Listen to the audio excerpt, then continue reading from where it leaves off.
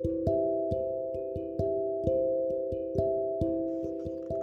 so I wanted to make a really short episode just talking about what's going on in the world right now. So it's just like what the F is 2020, like you are in one hurdle and then you get to another, and it's just like it's too much. So there has been this movement of Blackout Tuesday, and when people speaking about what happened in the States. I am a Kenyan, so like the only news, not like I cannot get access to the news, but I've been seeing the movement like so much on Instagram and Twitter. And from where I am, just seeing like my favorite influencers just being so proactive in protesting and just talking about Black Lives Matter, the whole information thing. It's just inspiring because I have never like really faced racism, because here in Kenya like we don't deal with that. But it's just so inspiring just seeing them caring like for people who like, because I love those girls so much, the influencers I follow, and just seeing them I'm just so inspired, and I just love that they love us, because I have love for them even if they don't know me, and they'll never even know me, as in currently I am not even planning on meeting them.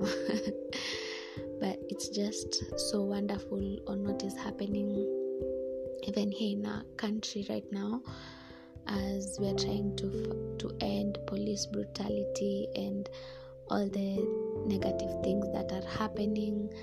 Like I was just asking myself, like, am I playing my part? The most important thing is just be a good human, help however you can. If it's signing the petitions, if it's joining the movement, just do it. Like I remember I was just posting so much on my WhatsApp stories that people should sign the petition, and some of my friends were asking me, have you become an activist? But I was just inspired by the quote I kept seeing on Instagram, that if you're not against the oppressor, something like you're choosing their side. I know I have butchered it, but if you're not, I think that's it, by Desmond Tutu. I know that if you listen to this episode, probably you have seen the post. And the thing is, my close friends, like I'm not seeing them like posting the black squares. There have been the funny memes about the black squares, and there's a lot of controversy.